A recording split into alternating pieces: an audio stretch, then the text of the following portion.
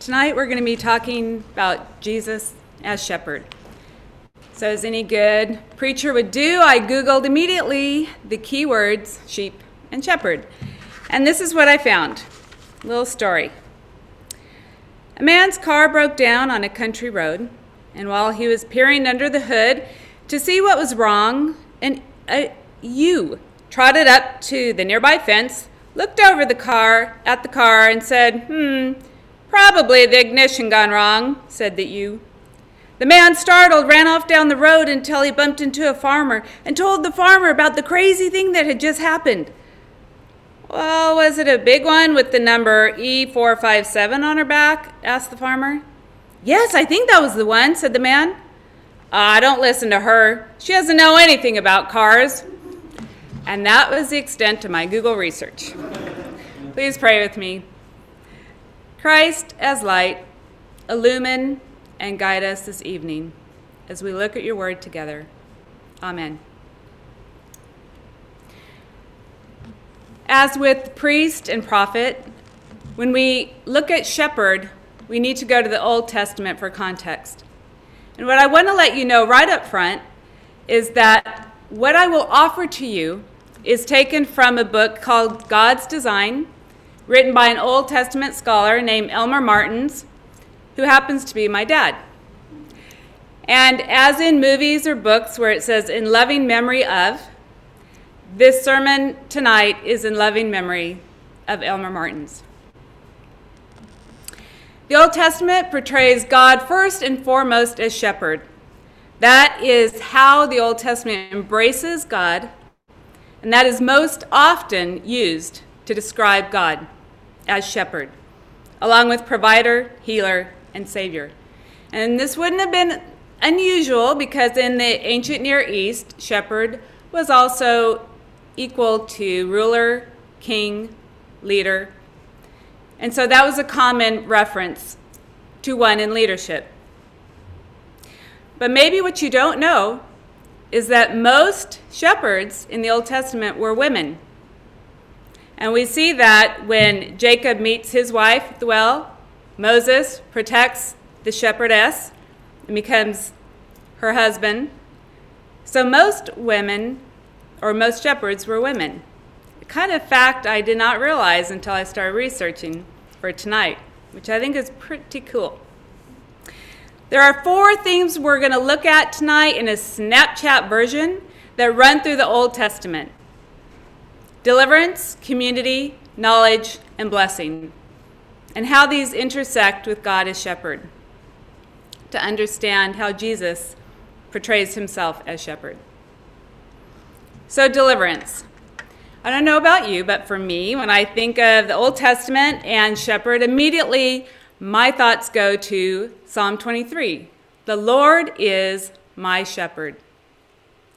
And I used to think that was a personal thing for me. The Lord Jesus was my shepherd. But when I preached on Psalm 23 a few years ago, I found out I was really wrong, because that psalm is in reference to the Exodus. And so the Lord, in all caps, is also Yahweh, which, by the way, is a cool breath word. You inhale and exhale like this. Yahweh. I don't know if you can hear that. Yahweh. And it's a beautiful breath word, and I used it as meditation this whole week, and it was a wonderful way to start my day, just breathing that. But I won't say it that way every time because it dries out my throat. But anyway, so Yahweh is my shepherd, but the word my refers to collective groups. It could be individual or collective, community. So if I said to someone, "Paul Hill is my pastor at Wheatland," the people would hear, well, Paul Hill is everyone's pastor. Or conversely, if I said Paul Hill is the pastor at Wheatland, they would know, oh, Paul Hill is your pastor.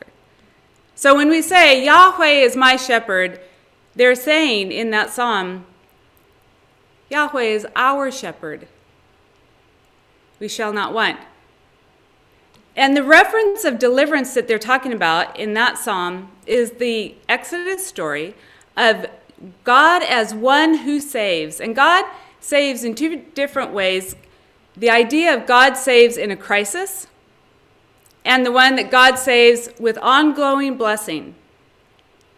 And so the deliverance that they're referring to is God as shepherd comes in and delivers a Hebrew people from Egypt in slavery, and he delivers them from a system of evil, of oppression.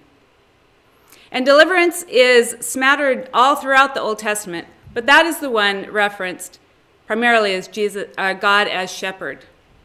So deliverance, first theme. Second theme, community. So Yahweh takes this group out of Egypt and creates a community with guidelines, with these rules and ideas in place of, I'm going to create, says God, a community that is way different than the communities around you. You are going to be a role model. You are going to reflect my character as shepherd.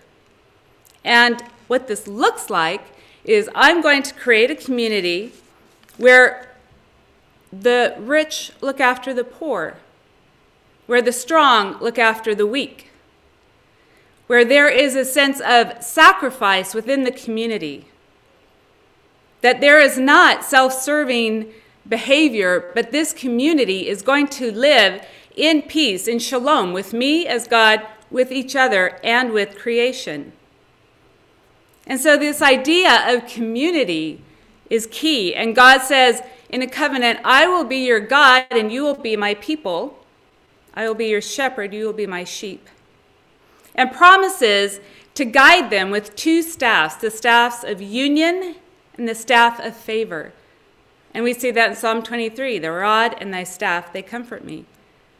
The staff of union is I will create a community that lives in unity together, in union together. And the staff of favor is my favor will rest upon you and I will protect you from those who attack outside. Yahweh promises to be a good shepherd. And Ezekiel 34, if you want to read about good and bad shepherds, there is some stuff in there about bad shepherds. Because shepherds, again, were rulers and leaders, so there were human shepherds as well. And Ezekiel 34 discusses what these bad shepherds can look forward to, which is not good.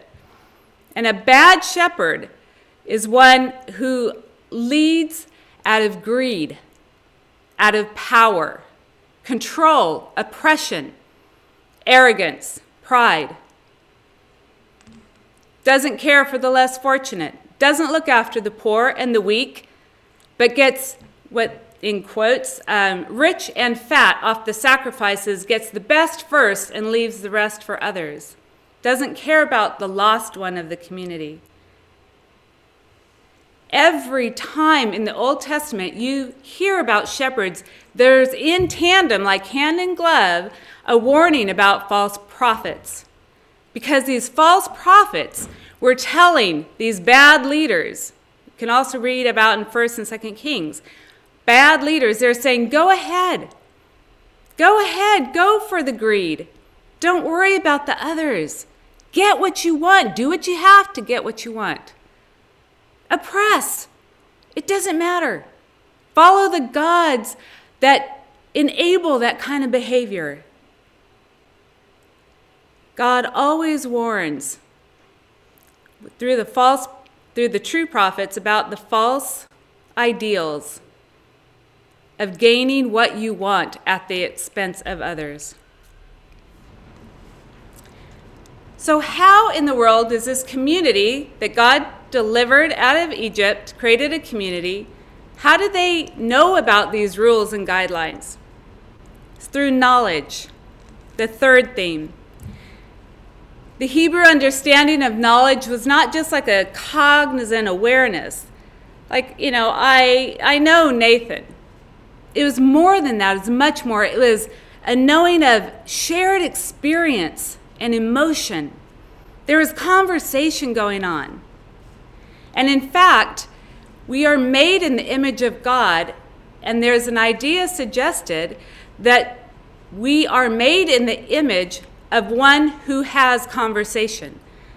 That is the unique part of the God we serve.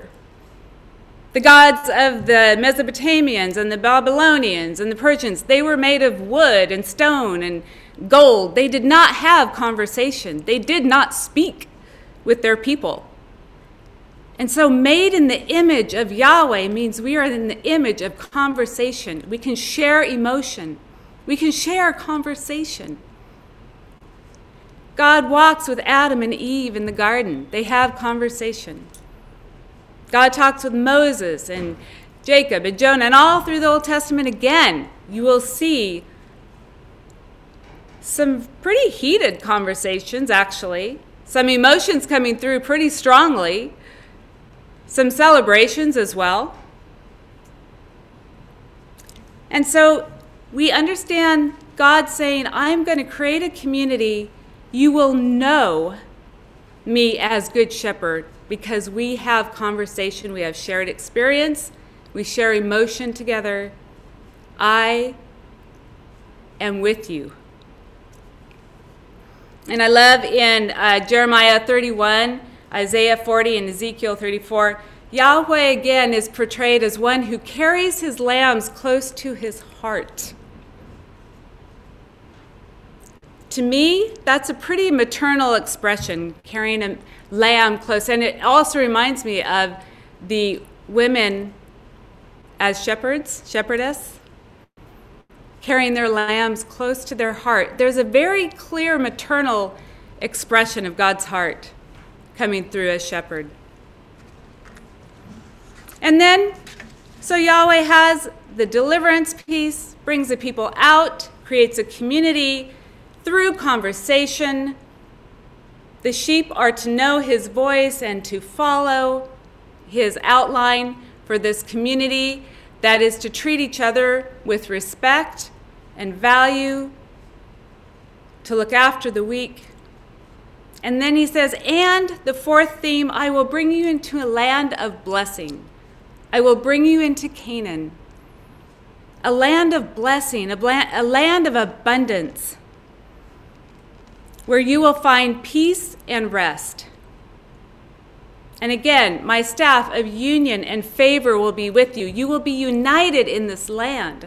My favor will be on you in this land of milk and honey, or green pasture and still water, provision.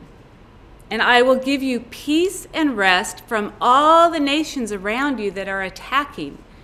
You will have rest as a people. You will be able to plant. You will be able to grow, harvest, celebrate as a people.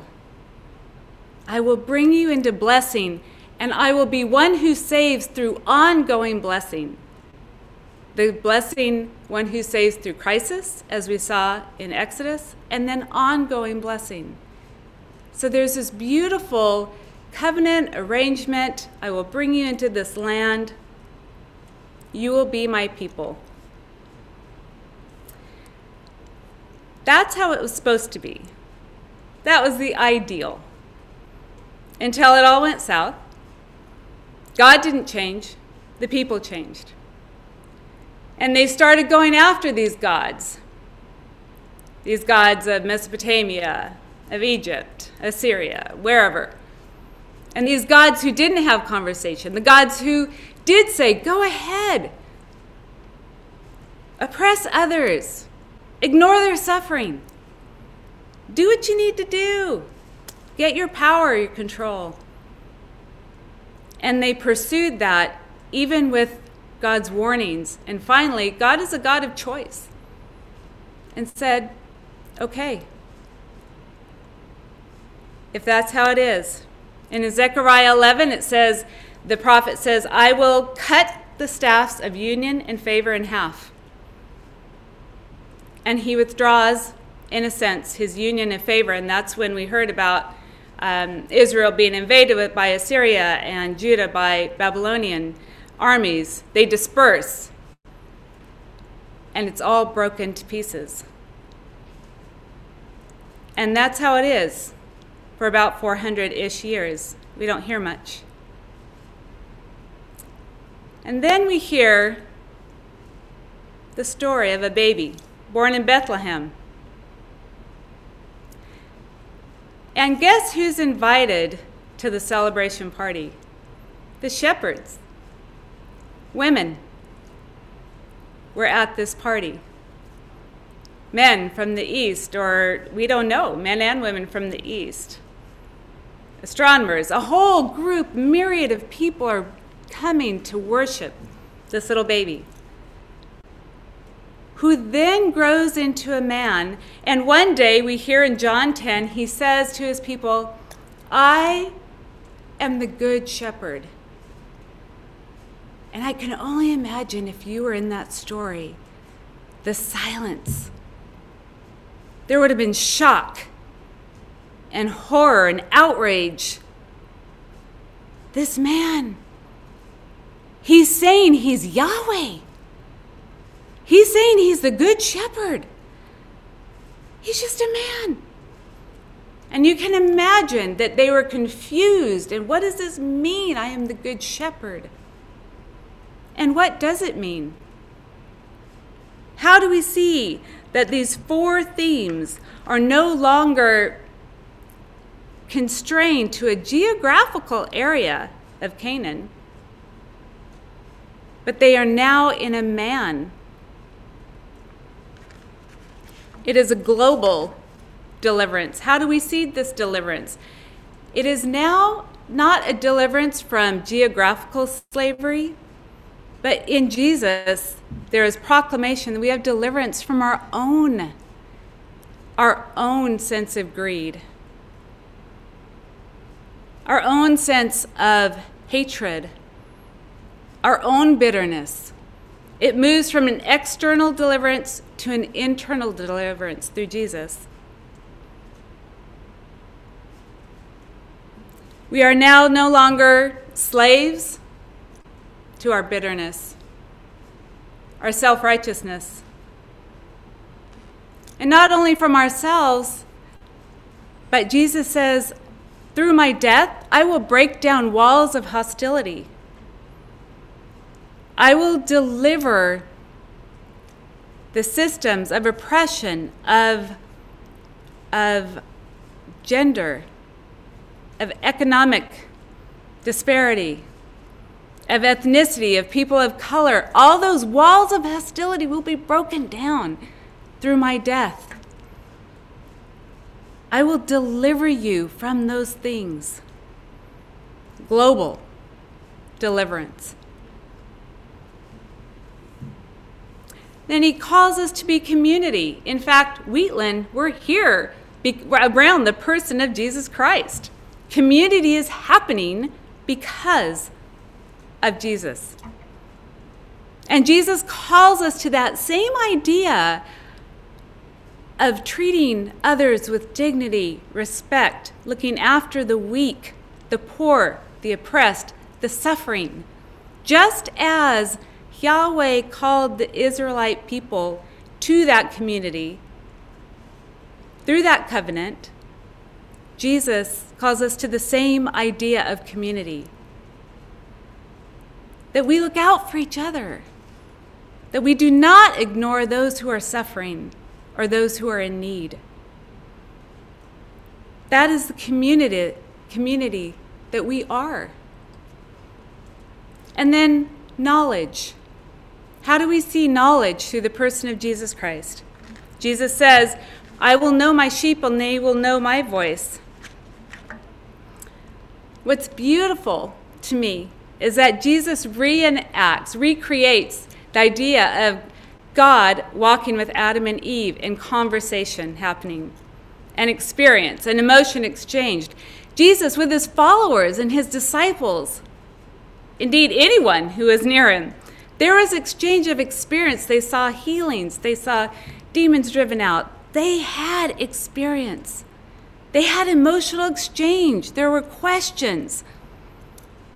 There was, all kinds of celebrations happening. There was sorrow that happened. There was grief. There was hope. There was exchange of emotion with Jesus and the followers, and we have that same opportunity today. So we do know the voice of our shepherd. And how?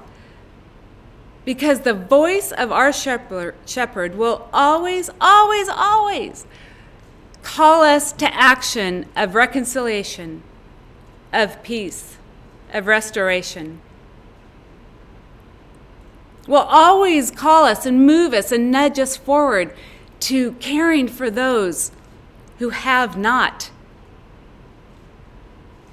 to caring for those who need that lift, that help, that step, to journey with them. That's the voice of our shepherd. And we know that voice. We know it through the Holy Spirit. When we hear it, we know it. But again, in the New Testament, every time you see words about shepherds, there's a warning of false teachers. Why? Because these false teachers were saying, no, go ahead with arrogance, with pride, indulge yourself. Don't have restraint on your desires. Do what you need to do. Again, similar to the false prophets. And Jesus, he warns against those teachers. He says, pay attention. Pay attention. What is this voice calling you to do? And what is the end result of that? Is it bringing blessing, peace, reconciliation? Is it? Pay attention. And then our fourth theme of blessing. How do we find blessing? Through the person of Jesus Christ. Because in the person of Jesus, we are in Christ. Christ is in us. Just as the people were led to be in the land of Canaan, where the land of blessing was, we are now in Christ, and Christ is in us. We are invited into an abundant life, provision. We're invited into peace. Jesus says, I will give you peace, not as the world gives. And Micah, he says, a shepherd for Israel out of Bethlehem in Judea will be the source of peace.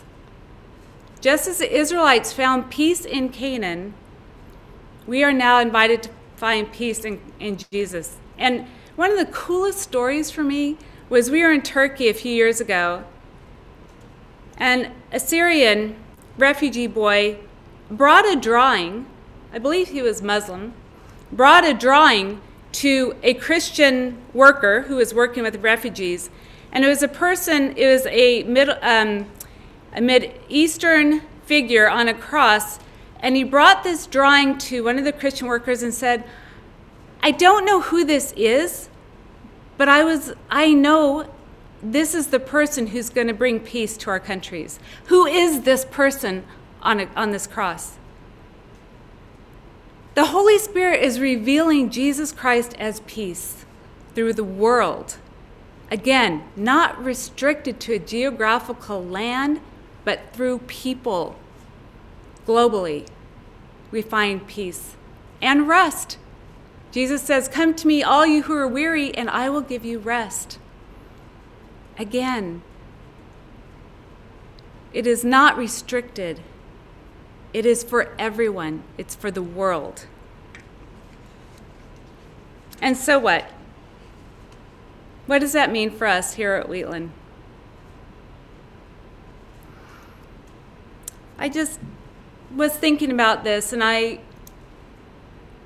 feel that we have an amazing, incredible opportunity, especially during this time where things are so rough through the pandemic and through other things going on. And so let us seek as Wheatland to be a community that participates in deliverance, in our spheres of influence, in deliverance from evil systems, oppressive systems, where we might see bullying going on in schools, where we might see economic disparity. How can we help out? Where we see environmental racism, where people are getting hurt because of the greed of companies and organizations. Energy poverty, where people don't have electricity. How can we be a people that brings deliverance in our spheres of influence? Let us seek to be those people, and also let us seek to be a people that is delivered from our own oppressions, our own sense of poverty within, our own sense of hatred, bitterness, anger. Let us seek to be a community that looks after the poor, the weak, so that we can reflect the character of Jesus. Because after all, in that manger story, all those walls of hostility that Jesus mentioned, that Ephesians and Galatians mentions, they're all broken down right there at the birth story. You had male and female, you had rich and poor, you had people of mixed ethnicities, you had people of different color. They were all there at the manger. That's a powerful thing. That is how Jesus came into the world.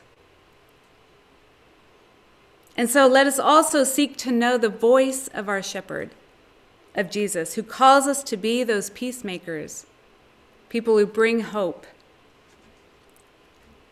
And let us find rest and peace through the blessing in the person of Jesus, our Good Shepherd. Amen.